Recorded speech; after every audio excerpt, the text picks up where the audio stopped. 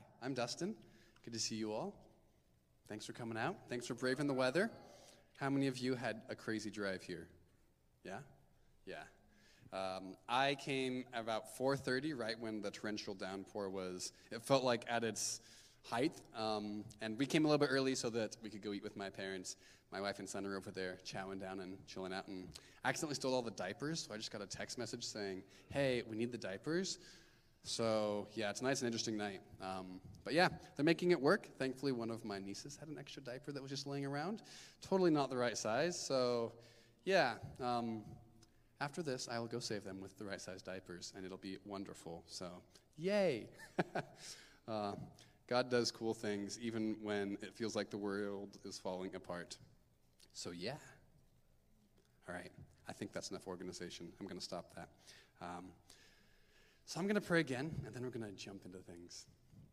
God, thank you so much just for bringing us here tonight. Thank you, Lord, for speaking to us. Thank you, God, that you are good, and you are gracious, and you are compassionate. Thank you, Lord, that you know what's going to happen before we do, Lord, and you prepare us for the things that seem too big for us, God. Lord, I ask that you speak through your word tonight. I pray that you would just be glorified in it. And yeah, Lord, we are here for you. God, we are here for you. Come, Lord Jesus. In Jesus' name, amen.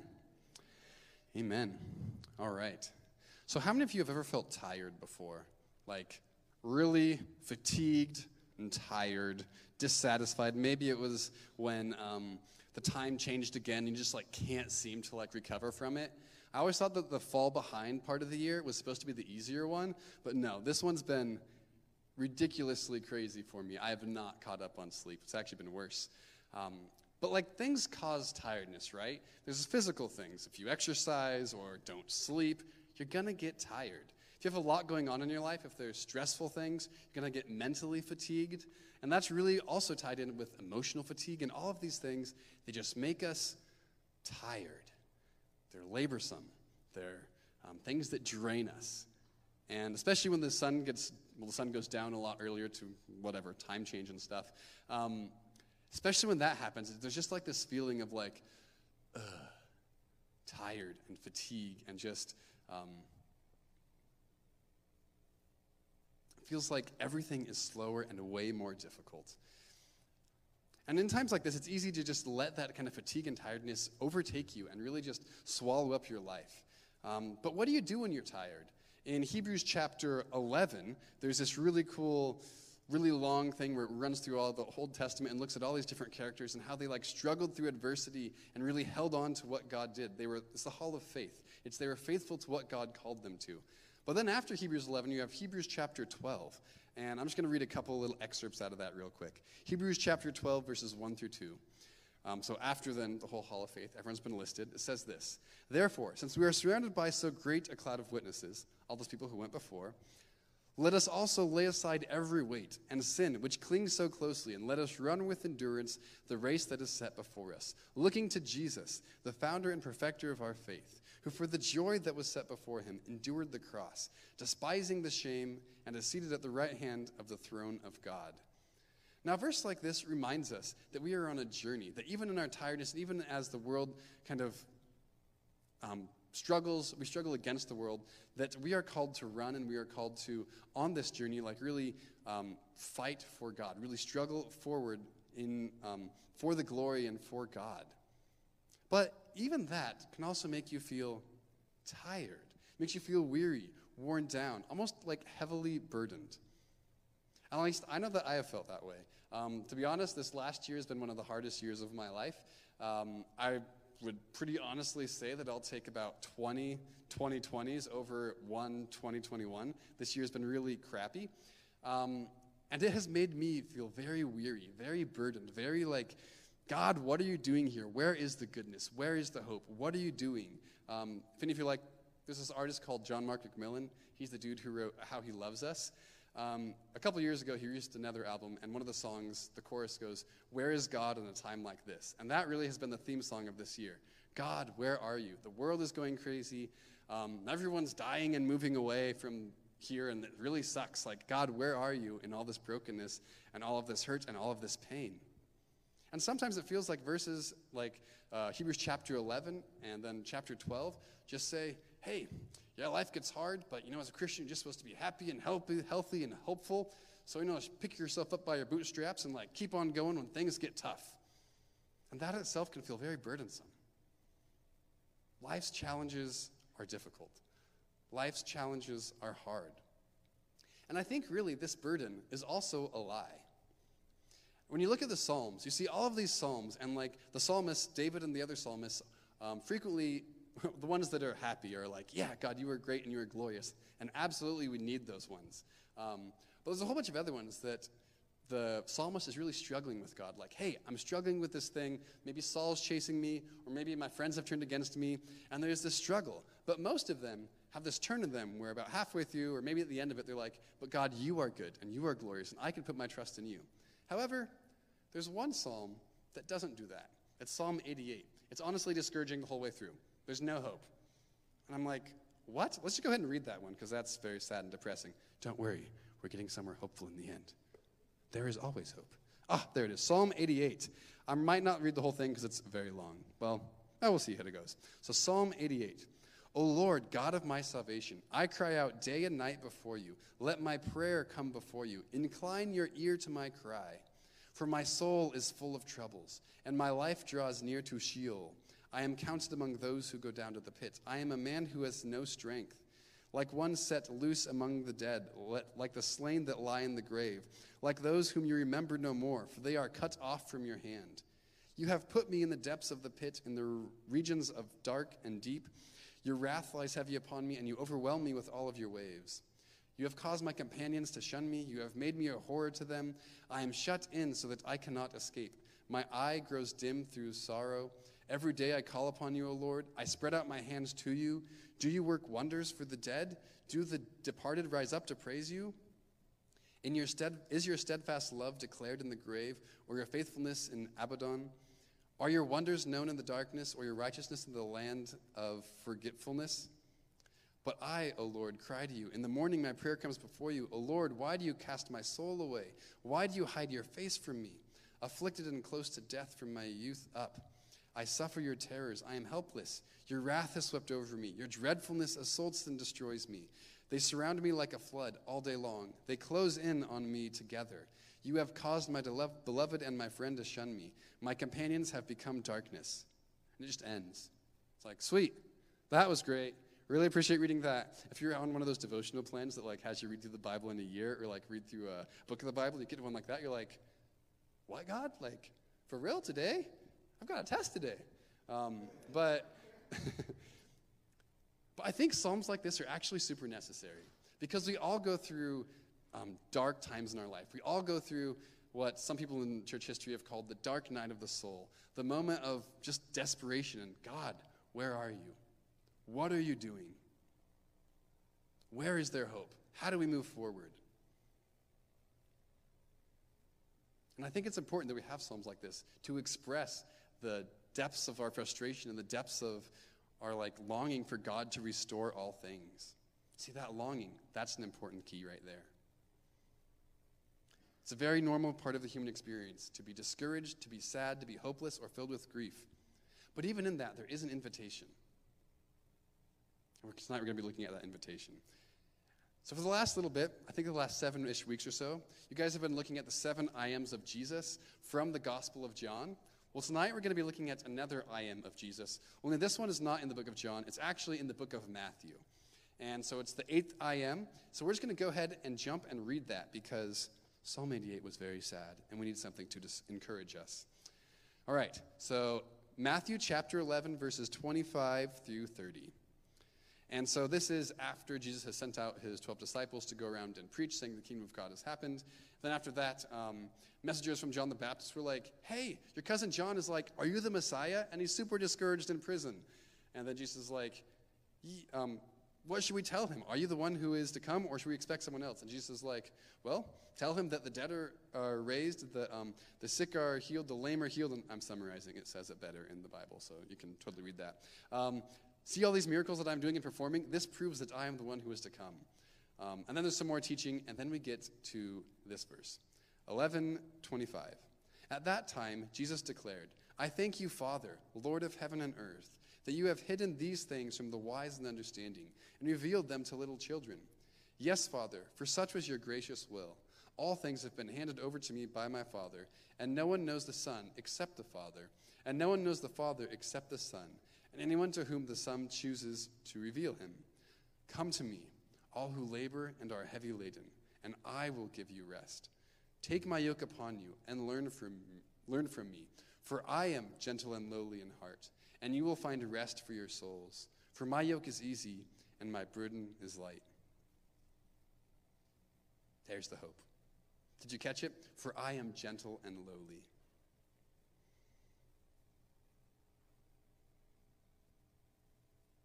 All right, let's just kind of walk through this and talk about it for a little bit. I'm going to reorganize things again. Doot. There we go. Much better. Now I think I can see things. All right. So let's just kind of walk through this. So verse 25. At that time Jesus declared, I thank you, Father, Lord of heaven and earth, that you have hidden these things from the wise and understanding and have revealed them to little children. See, the beauty of the gospel is that it's not exceptionally complicated. It's rather simple. Anyone can understand it. You don't need to go to 4, 8, 10 years of college, get a bachelor's, a master's, and a doctorate to understand it. No. And that's not even who Jesus went to when he was on the earth. The gospel is for everyone. The gospel of the kingdom. The gospel that Jesus has invaded earth and that there is a way to have reconciliation with God. That's for all of us. Receiving the gospel requires faith and it requires humility. Where's that at? Boom. Okay, I confused myself. Nope. But receiving the gospel does require faith and humility. It's not overly complicated. It's simple. And this is God's will, though. That's what it says in verse 26. Yes, Father, for such was your gracious will, to reveal his word, to reveal the gospel of the kingdom to everyone, so that even little children could understand it. So who is the message of God consistently for, and who does God work through? As you look throughout the Old Testament, and as we look at who Jesus hung out with in the Gospels, he's not hanging out with those highly educated, wealthy, religious people. No. He's going for the people who are lost, the people who are desperate, the people who are in need of a Savior. And you see, Jesus explains that he is the gatekeeper of the kingdom of heaven. In verse 27, he says, all things have been handed over to me by my Father, and no one knows the Son except the Father, and no one knows the Father except the Son, and anyone to whom the Son chooses to reveal him. So really, understanding the gospel and being in relationship with God all depends on Jesus. He's the one who does it. He's the one who does the work. All things have been given to him. And if you know the Father, you know the Son. See, reconciliation, it all depends on God. He's the one who's done it. In this, I think of, there's a story in which Jesus is hanging out in, I believe it's Capernaum at the time, and actually it's when he's at Matthew's house. And so the religious leaders, the Pharisees and the scribes, they come to Jesus and they're like, hey, how come you're hanging out with sinners and tax collectors and prostitutes? What's up with that? And that's one of those instances when Jesus says, it's not the healthy who need a doctor, it's the sick. In fact, that verse is really interesting because it appears in Matthew, and it appears in Mark, and it appears in Luke. All the synoptic gospels, the same thing appears. He has come for those who are sick, not those who are healthy. And of course, in that he's saying, hey, you Pharisees, like you guys think you're doing okay? You guys think that you have it all together and know what it means to follow Yahweh?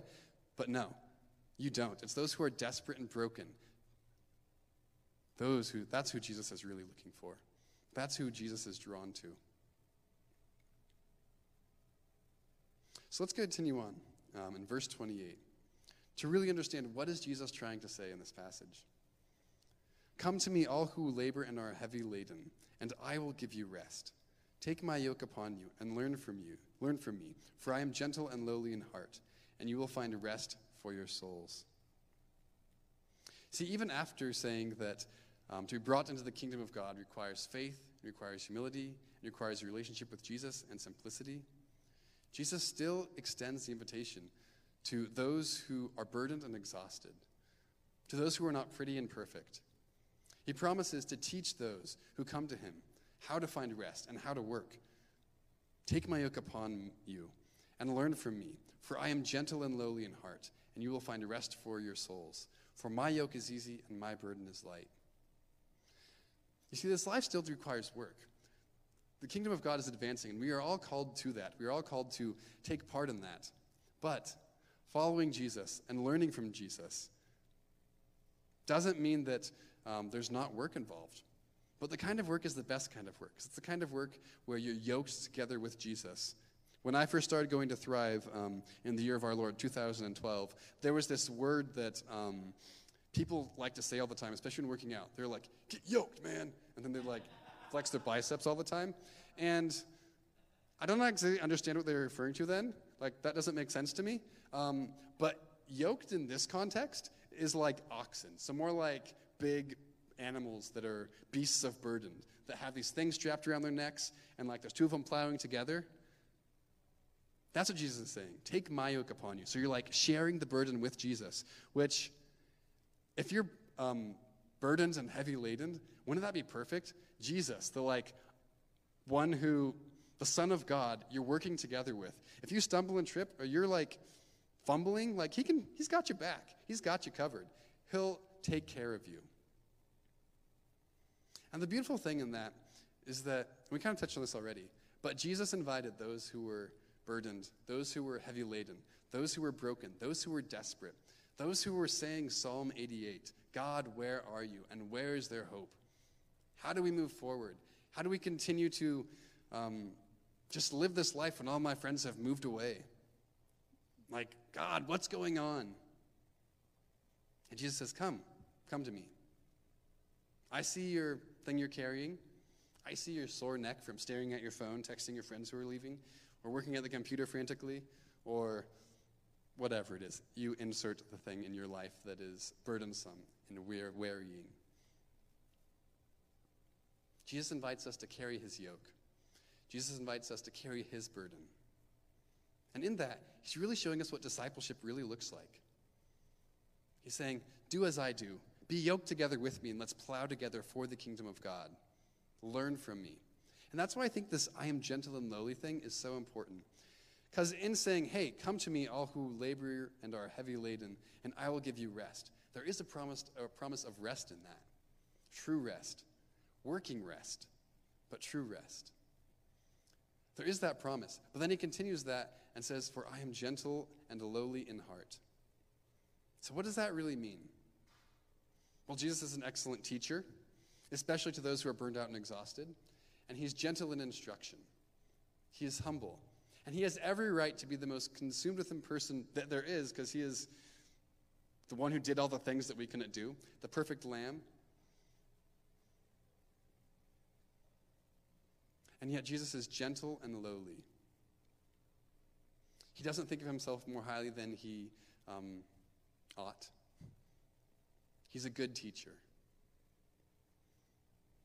While the religious leaders are going to the people who are donating the most money, the people who are really trying to look right and earn their own salvation and earn their own righteousness, Jesus stops on the road to Jericho. Jesus stops for the Samaritan. Jesus calls the disciples, and all of the various places they were living and crazy things that they were doing. He stopped for Mary and Martha. He stopped for Lazarus and had to raise him back from the dead. And even that proved his divinity and his gentleness and his compassion. That's what I'm looking for. He raised Lazarus. And in doing that, Jesus gives us true rest. He invites us to him. There is still work, but he's a good teacher, and he will teach us how to work. And working for him is the best. And maybe that doesn't mean that you're going to quit your job and work in some sort of ministerial role your whole life. Maybe that means, yeah, I work at the local library, and this is awesome. Some parts of it suck, but Jesus is teaching me to work together with him in this context. Or maybe you work at the shipyard, and it's complicated and confusing right now. Sorry, Tristan. And Jesus is calling you to work there and really put in effort to work together with Jesus in that context. Maybe you're a teacher. I don't know what your job is or where God has called you right now. But how is Jesus inviting you into working at your job with excellence, with Jesus beside you?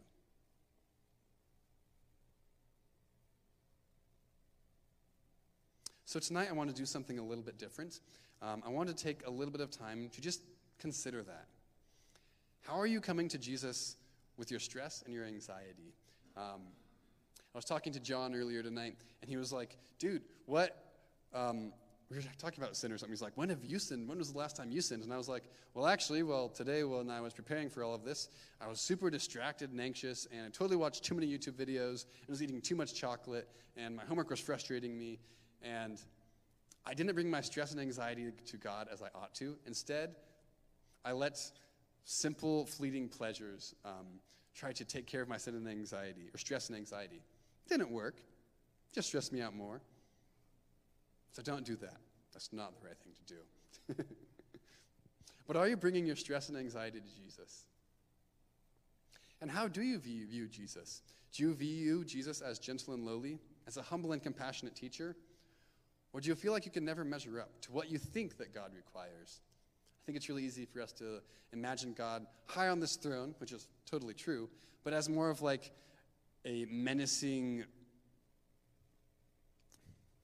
what's the right word? A menacing, angry despot. Someone who is just looking for you to make a mistake, slip up, and just get you. Waiting to go, aha, I got you. But in what areas of your life is God inviting you to stop and just to be with him?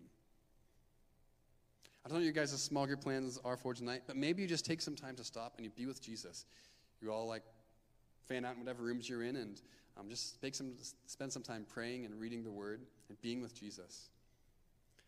Now, the thing that I said that I was going to do that was a little bit different is I'm going to read a paraphrase of this same verse, same chunk of verses from the Message paraphrase.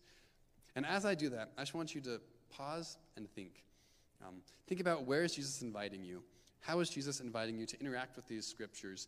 And how is Jesus inviting you to work together with him, to rest with him, to give your burdens to him? Where is the invitation that Jesus has for you? All right. And then I'm going to take a few moments after that just to kind of sit in that. So if you experience an awkward silence, it's intentional. If you don't like it, you can totally blame me. It's my fault. So just prepare yourself for that. All right. Abruptly, Jesus broke into prayer. Thank you, Father, Lord of heaven and earth. You've concealed your ways from sophisticates and know-it-alls, but spelled them out clearly to ordinary people. Yes, Father, that's the way you like to work. Jesus resumed talking to the people, but now tenderly. The Father has given me all these things to do and say. This is a unique Father-Son operation, coming out of the Father and Son intimacies and knowledge. No one knows the Son the way the Father does, nor the Father the way the Son does. But I'm not keeping it to myself. I'm ready to go over it line by line with anyone willing to listen.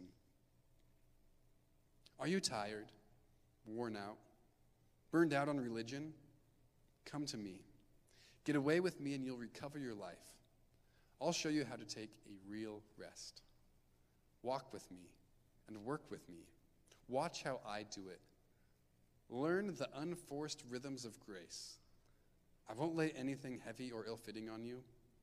Keep company with me, and you'll learn to live freely and lightly. Take a few moments now to just consider with God, what is he inviting you into tonight?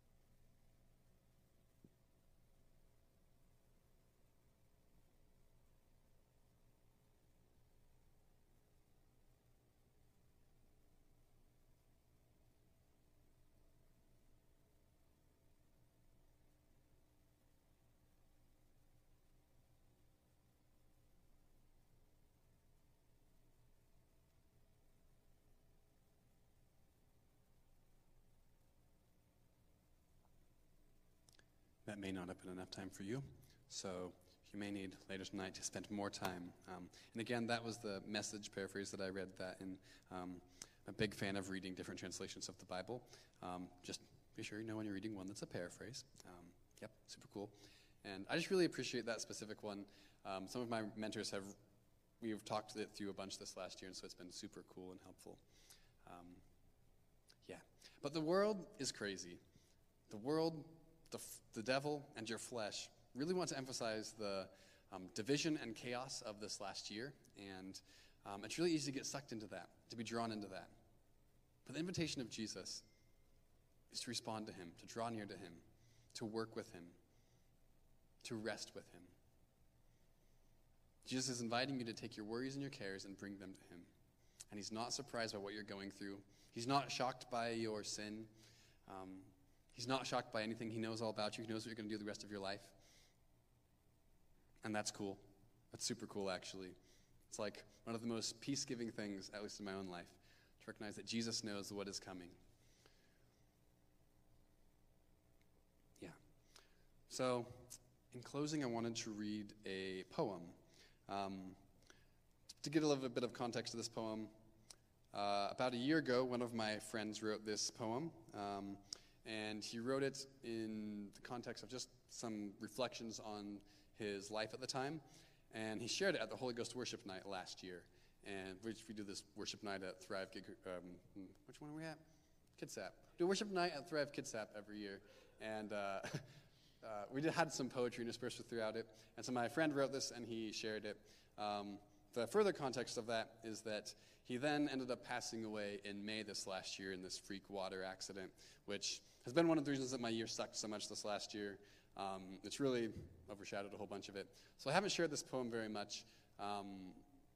Yeah, he had written another one about losing a friend, and that one circulated the internet and circled people a lot, but this one was one of the most hopeful poems that he wrote, and I felt like it fits this passage of Scripture really well. And it has no title, because he didn't write one.